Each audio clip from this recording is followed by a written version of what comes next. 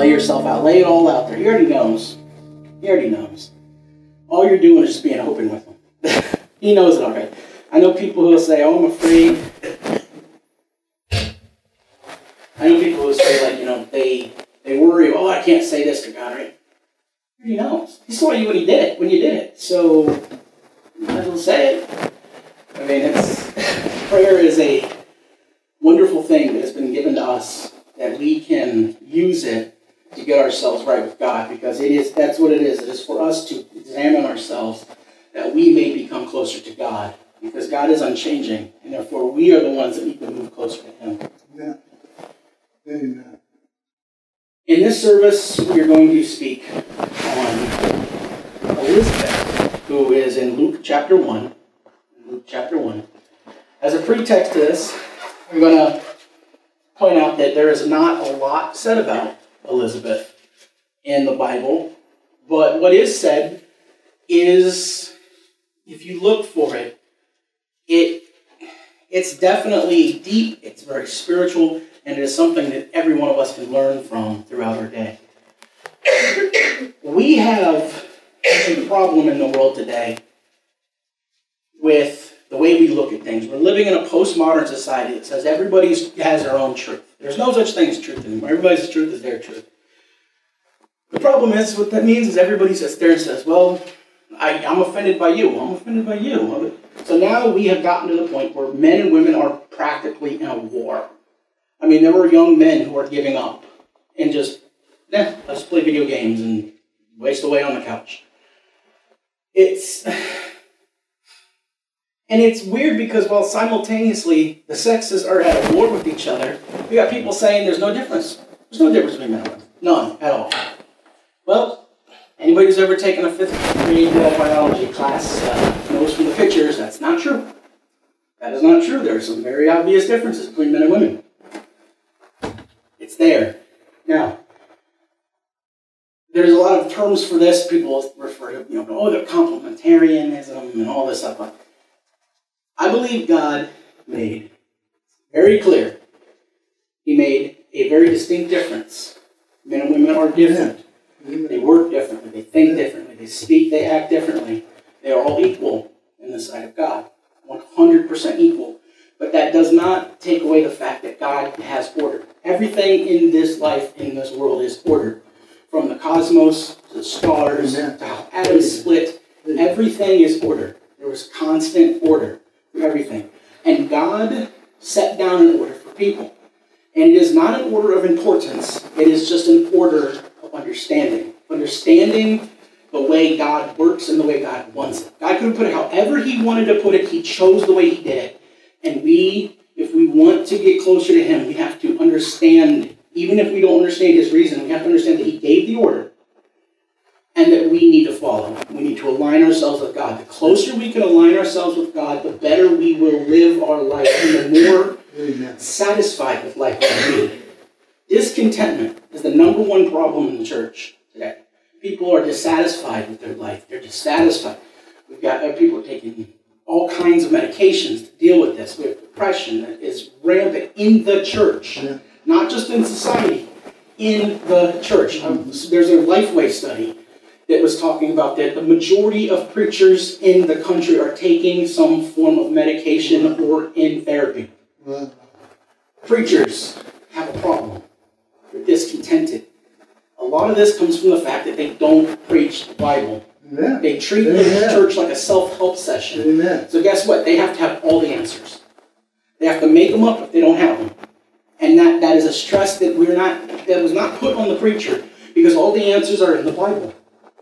Preach the Bible, speak the Bible, give the Bible, and it will work on the hearts of people. Amen. It is a double-edged sword. It cuts going in, doesn't always feel good, and it pierces on the way back out as well. Amen. Because it goes in, you are filled with Christ. That is what the communion represents. We are filled with Christ. That's when He said, you have to eat my flesh and drink my body, my blood, so that we are completely filled to where it flows out. Christ flows out of us in everything we do. So it's a two-edged sword. It goes in, but when it comes back out, it comes out just as sharp. But we need to ready ourselves so that it can come back out. This this war that goes on. We always are in a war. It's just everything. It doesn't matter. If we soft drinks, Coke or Pepsi, politics, Republican, Democrat, left, right. There's always this, and we think about it that way. We even think about life. A lot of people in church are like, well, you know, Satan is the number one adversary of God. Satan is not an adversary of God. Satan doesn't like God. Satan is our adversary. Because for him to be an adversary of God would put him at the same level as God. He is not at the level of God. God is above. Amen. He gets to exist simply because God allows him to. God restrains sin in this world. This world would be way worse if God was not restraining it. Yeah. Because we are sinful people, and he is restraining and giving us a comforter to help deal with this. But Satan is not on the level of God. There's not a duality. Satan is not all-powerful. Satan is our adversary. Yeah. He is the accuser of the brethren. But he is not on par with God. God is, and there is none like him. Yeah. So, we need to make sure that we look at ourselves and we understand that there has been many, many wrongs done to many, many women for many, many years, even in the church, in the name of twisting verses in the Bible. But we have to do better. And you can't force somebody else to do better. We have to do better on our own. We have to look inside ourselves and be better first before you can then pour out on another person. You cannot change somebody else, but you can change yourself. And by changing yourself, you can have an impact on the world around you. So we need to be better. We need to expect better. Men and women, we both need to expect more of ourselves first, and then of each other. People will get away with what you let them get away with. If you have an expectation level. There's probably nobody in here dating at the time, but if there were, well, maybe. Expect something out of those who you are with.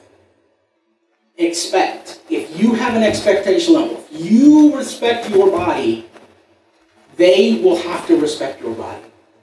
If you respect you, that you have a mind and you are worth getting used to knowing, to learning about, that they will have to also. And it works both ways, male and female.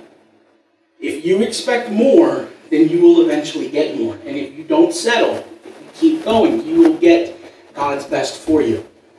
Now, if you're stubborn, you might have to get knocked around for a little bit, proverbially, hopefully not physically. But God will smack you around a little bit to get you to the point you need to be if you're not willing to do it by yourself. So in this text, in Luke, when we look at Elizabeth, one of the things we need to understand is that she was very clearly a godly woman. We're going to see in here that Mary and Elizabeth are going to come together. They were obviously very friendly. We might imagine that Mary had learned her faithfulness from her much older cousin, whom she was clearly had a loving relationship with, as we read. So this is, in essence, looking at a type of, it's a bond that we should have in the church and between each other that we don't often have. Now, real quick, just throwing this in here. I know I do this to you guys a lot, but we're going to go to Titus 2, real quick, before we read in Luke. We're going to go to Titus 2 to set a precedent here as to what I'm getting ready to talk about. Titus 2 gets a bad rap by a lot of people because it's used in a lot of crazy ways. But Titus 2 in the 3rd verse is now this is talking about dealing with each other and behavior in the church. That's the whole Titus is about. Behavior in the church. In the 3rd verse of Titus 2 it says, the aged women likewise, that they be in behavior as becomes holiness, not false accusers, not given to much wine, teachers of good things, that they may teach the young women to be sober, to love their husbands, to love their children. I want to stop there a second. To teach the younger women. It doesn't say their daughters, sisters. It says the younger women. If you are not bringing somebody along with you, then you're probably going to find out one day you're walking a very lonely road. And the best way to be in a quality Christian, godly relationship that furthers both your faith is to be pouring into somebody else. So if you're not walking beside somebody, you're going to have problems in this life because God gives each other to help further. So it says in there, 4, that they may teach the young women to be sober, to love their husbands, to love their children.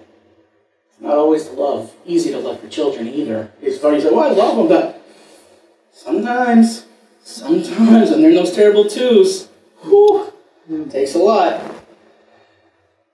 5, to be discreet, to be chaste, keepers at home, good, obedient to their own husband, that the word of God be not blasphemed. Remember, it says keep obedient to their own husband. You're obedient. A woman is to be obedient to God first. And if the husband is being obedient to God, then there should be no conflict with being obedient to your husband. And therefore, by putting yourself under the husband, you're putting yourself under God. Because the man should be. If he's not, you don't do. If he's telling you to do something sinful, you don't do it. You don't follow. You don't follow that. But that is what we're supposed to be. That we're supposed to be teaching the next. And everybody does this. I first talked about men, now it's talking about women. I tend to hit on men a lot because men have a lot of problems in this society. But in this case, I'm going to sit with the women for a second. That they need to be discreet. There are things that happen in your home. Everybody doesn't even know about that. It's just going to cause problems for you, not just the person you're talking about. Chaste, again, this is talking about cheating, epidemic levels of people cheating on their spouses in this world. Keepers at home, good, obedient to their own husband. Listen to yours. You don't have to listen to somebody else. Listen to your husband. Deal with your husband. Put yourself with your husband. You don't have to listen to the preacher. If the preacher's telling you something wrong, don't follow it. So, the reason why is this? The word of the Lord be not blasphemed.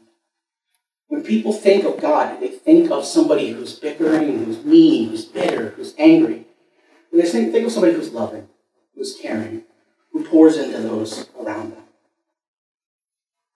You blaspheme the name of your Lord and your God if you do not further His cause in your actions. So all of us want to look into ourselves that we can know that we are not blaspheming God in our actions, that we are going to be discreet and faithful. So, we need for the older women to come alongside the younger women. We need the younger women to be receptive to advice, to counseling, to correction. So we're going to go back to Luke 1, and we're going to start at the end of Zacharias' little situation in the temple. Remember, Zacharias is offering incense. He talks to Gabriel. Gabriel tells him, you're going to have a child. Even though it says Elizabeth was barren, there's a very good chance that, in today's society with genetic testing, they figured out that about 75% of the time a couple can't have children. It's usually the male, not the female. That's how it is. But at this time, they didn't have genetic testing, so who knows? Who knows? But we're going to start in 26. Well, verse. We'll just start. We'll start right in there because I want to again start with Zacharias because this is not a story of just Elizabeth. This is a story of a couple. It says, and we're going to start in 20. So it says in the Luke 1 verse 20. It says, and behold, thou shalt be dumb and not be able to speak until the day of these things that shall be performed, because thou believest not but my words, which shall be fulfilled in their season. And the people waited for Zacharias and marveled that he tarried so long in the temple. And when he came out, he could not speak unto them. And they perceived that he had seen a vision in the temple, for he beckoned unto them and remained speechless. And it came to pass that as soon as the days of his ministration were accomplished, he departed to his own house. And after those days his wife Elizabeth conceived, and hid herself 5 months, saying, thus hath the Lord dealt with me in the days wherein he looked on me, to take away my reproach. among men. We're going to stop for a second just because, again, this is the reason why she hid herself away was probably because she's tried to have children. She's older. She may have had some miscarriages and such.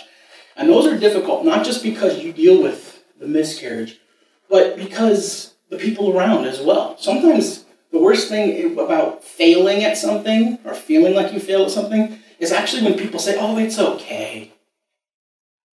You didn't do anything wrong. A lot of times you're going, of course I didn't do anything wrong. What do you... You're actually, sometimes, by saying too much, you're hurting the person rather than helping. Watch your speech. Be careful what you say. So she probably didn't know exactly what was going on, so she hid herself away to make sure this was really happening before people would see it. But she didn't disappoint. After the 5th month, she realized that it was going to happen and that God had taken the shame of not being able to bear children away from her. And in the 26th verse, it says, and in the 6th month, the angel Gabriel was sent from God unto the city of Galilee, named Nazareth, to a virgin espoused to a man whose name was Joseph, of the house of David, and the virgin's name was Mary. So, it was 6 months later, he goes and talks to Mary. We're going to skip this part because we're running short on time. And we're going to just jump ahead to the 39th verse. Well, 38th verse. It says, and Mary said, behold, the handmaid of the Lord, be it unto me according to thy word. And the angel departed from her. And Mary arose in those days, and went to the hill country with haste into the city of Judea, and entered into the house of Zacharias, and saluted Elizabeth. And it came to pass that when Elizabeth heard the salutation of Mary, the babe leaped in her womb, and Elizabeth was filled with the Holy Ghost. And she spake out with a loud voice, and said, blessed art thou among women, and blessed is the fruit of thy womb. And whence is this to me, that the mother of my Lord, should come unto me? For lo, as soon as the voice of thy salutation sounded in mine ears, the babe leaped in my womb for joy. And blessed is she that believes, for there shall be performance of those things which were told her from the Lord. And Mary said, my soul doth magnify the Lord, and my spirit hath rejoiced in God my Saviour, for he hath regarded the low estate of his handmaiden. For behold, from henceforth all generations shall be blessed. When we started this, Mary, when she says with Gabriel, she says, behold, the handmaid of the Lord will do according to thy word. That's not a very happy moment. She's probably 13, 14 years old. She was not happy about being told, oh yeah, by the way, you're pregnant, and you're not married currently, you never go to the guy, and people are going to know this. She's not exactly happy, but she said, God's will, let it happen. She wasn't. But we see what happened here. Elizabeth was a woman of faith, and she was carrying John, and John was filled with the Holy Spirit even in the womb. Wow. Even in the womb, a child could be filled with the Holy Spirit. Amen. And therefore, that says something about abortion now, doesn't it? But when it leaped inside her, Elizabeth proclaimed. It's called the Song of Elizabeth. She says, blessed are you among women, and blessed are you that you would come to me. And what had happened? Mary changed. Mary suddenly changed, and Mary said, my soul doth magnify the Lord, and my spirit hath rejoiced in God my Savior.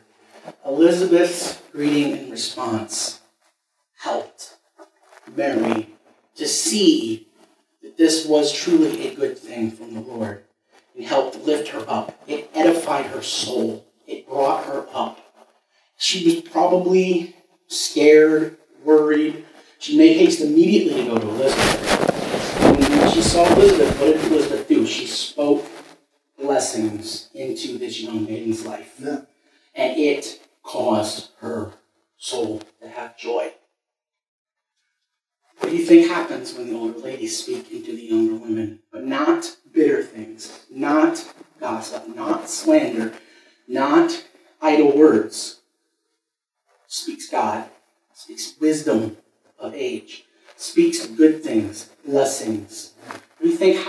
soul of the young people. We need to bring the young people alongside. That is what is wrong with the world today. Yeah. We need men to act like men and take responsibility, and we need women to act like women and to pour themselves into the next generation. Yeah. We have a group of women today that are raising that don't even want to have children. You go to school and they tell you, women having children are gross. There's a whole generation of, it is unbelievable how many women do not want to have children anymore. That is not a good thing. That is from the devil. Yeah. And it's sorry to say, but we need to do something with the schools. What are we going to do with the schools? We need to work with them. We need to pray with them. We need to deal with this situation. Because if you send your children to Caesar for their education, don't be surprised when you get back Romans. Yeah. Don't be surprised. We need to work in the lives of our children. We need to work in the lives of those who aren't our children, but are younger and are under us, that we can do. Speak blessings. If you can get your heart right in all things, then you can speak blessings into people's lives without even knowing it, without making a purposeful regard for it. We need to make sure that as a church, we speak blessings, not bitterness, not resentment, not anger, not accusatory tones. People have made mistakes. We are all sinners. But we need to speak blessings into the hearts and souls of the next generation, because they're growing up defeated. They're defeated from the start. They're behind from the start because we live in a world that decries and hates our God and is trying to turn the next generation against him. Yeah. We need to speak into this. And again, it starts at home, but it extends beyond home. We can't sit in the pews and say, well, one day I'm getting raptured, so don't worry. As long as I hide in the church, I'm fine. No. God calls us to go out into the highways and the hedges and to bring them back. How would we bring them back? We can't kidnap them and bring them back. We have to do it through the way we live our lives. You can walk down the streets and people are to simply know. Why? Because of the way you love. They will know you are his disciples. You are his because of the way you love. Yeah. We need that more than ever. And it all starts at home. It starts with a couple. Zacharias, Elizabeth. We're going to read starting in the 56th verse through. And this time, remember, you were supposed to, it was a tradition, you called people by people in your family lineage. So, the angel didn't tell Elizabeth she was to name him John or Johannan. Zacharias obviously told her. How many women dream of getting to name their child one day? Zacharias said, the angel came to me and told me that when this happens, we have to name you John. Who would believe that? If your husband came to you and said, I know you want to name him this, but I saw an angel and he said we have to name him this other thing. This is what happened. And he couldn't speak, so she could have done whatever she wanted to do at this point. Starting in 56, it says, and Mary abode with her about 3 months, meaning until about the time Elizabeth was ready to conceive, and returned to her own house. Now Elizabeth's full time came that she should be delivered and brought forth a son. And her neighbors and her cousins heard how the Lord had showed great mercy upon her, and they rejoiced with her. And it came to pass on the 8th day that they came to circumcise the child, and they called him Zacharias, after the name of his father. And his mother answered and said, not so, but he shall be called John. And they said unto her, there is none of thy kindred that may be called by this name. And they made signs to his father how he would have him named. And he asked for a writing tablet, and he wrote, saying, his name is John. And they marveled all. And his mouth was opened immediately, and his tongue loosed, and God spake, and he spake and praised God.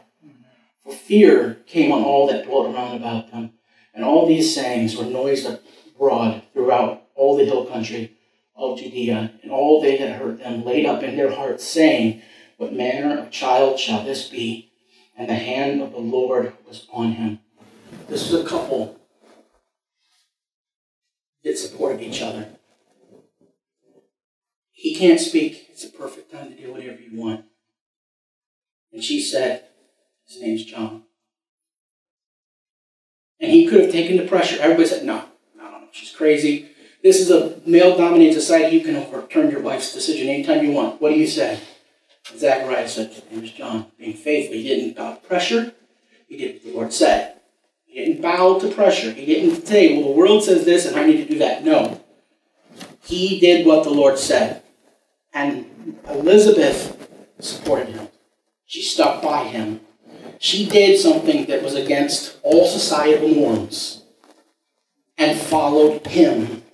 Why? Because he put himself under the headship of God. And so by following him, she's following the law, Lord God, in what he says to do. This is how we are to behave ourselves. And if you do not have a male as your covering, then you need to cling closer and tighter to Christ, because he is the head of the church and we are the body, and he will guide and direct you as you go. But we need to cling to him. Amen. 1 Peter 2, we're not going to go there, but it gets a bad rap again because it talks about you have to put yourself in subjection. The word subjection means to place yourself under. And the word it actually uses is an interesting word. It's hobatasso in Greek, which means to place oneself under the governance of God. Yeah. So when it says to place yourself under your husband, it's not saying you're just doing it to a man. You're doing it to God. We need to work together. We need to understand. We need to live in all knowledge of each other. These verses get used against each other like a weapon. Well, you're supposed to support me. You're supposed to honor me. If a man is telling his wife, the Bible says you're supposed to honor me and respect me. The Bible does not say that you get to say that. The Bible is talking to her. It is her choice to put herself into subjection to God's will, that she would follow your direction. And if you're doing the right thing, she will want to be under your leadership. Amen.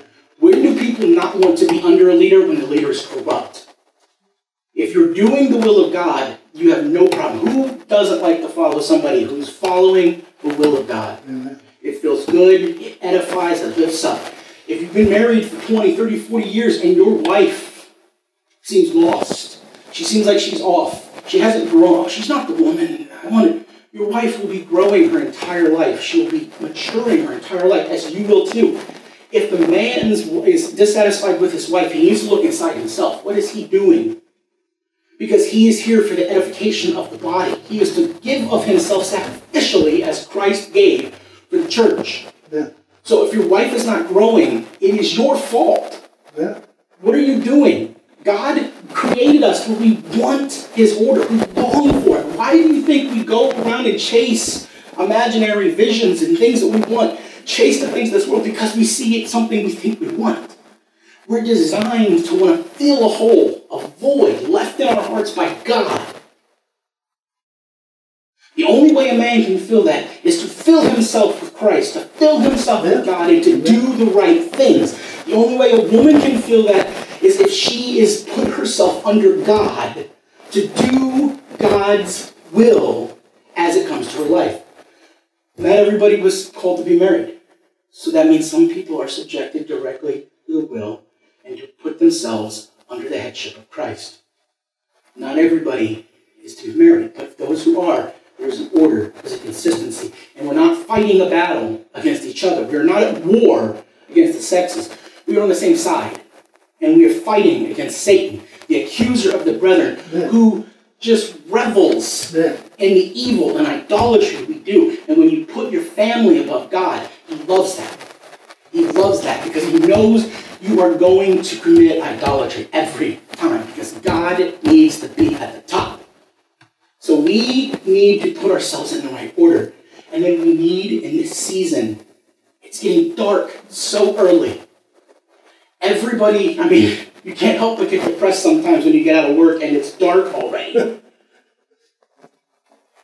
We need to speak blessings into each other. We need to lift each other up. And other people, not just the church. Other people need to have their path brightened by the reflection of Christ off of us. Of ourselves, we can do nothing good, but in Christ, we can. Amen. We can make a difference in this world. And so we are called to make that difference. If we have anything in ourselves that is not right with God, we need to get right with God. And I say this as the one who needs it more than anybody here, more than likely. The chief of sinners. Paul said it. Man, we are kindred spirits.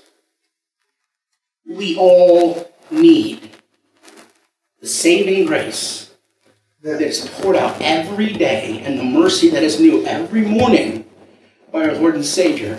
But we don't need it for us. We need to reflect it on those around us. Yeah. It is a call to action, not a call to sit in a church.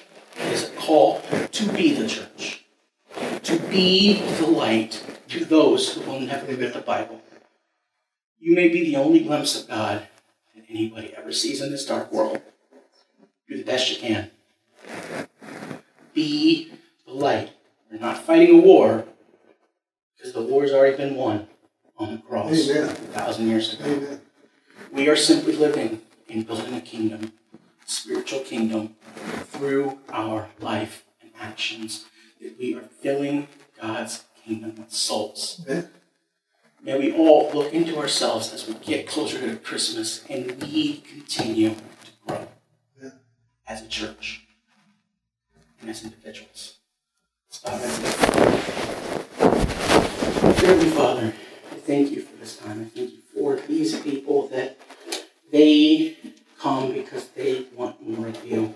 They want to be filled with you. May you continue to pour out your blessings. May you continue to pour out and that they will get into the Word and get deep. And you will cover them, and the Holy Spirit will lead them into understanding what they never thought possible, that they will go out unto this world and be a light for you. Lord, when I finish, I hope that if anybody has anything they need, they will be willing to come to the altar and just lay it before you. Just lay it down. If there's anything hiding in the recesses that needs to be brought forth, may we put it all before you. Be honest with you so that we can be vessels filled with you. We can't live in a vessel filled with leaven. We want to be clean. Cracks and all.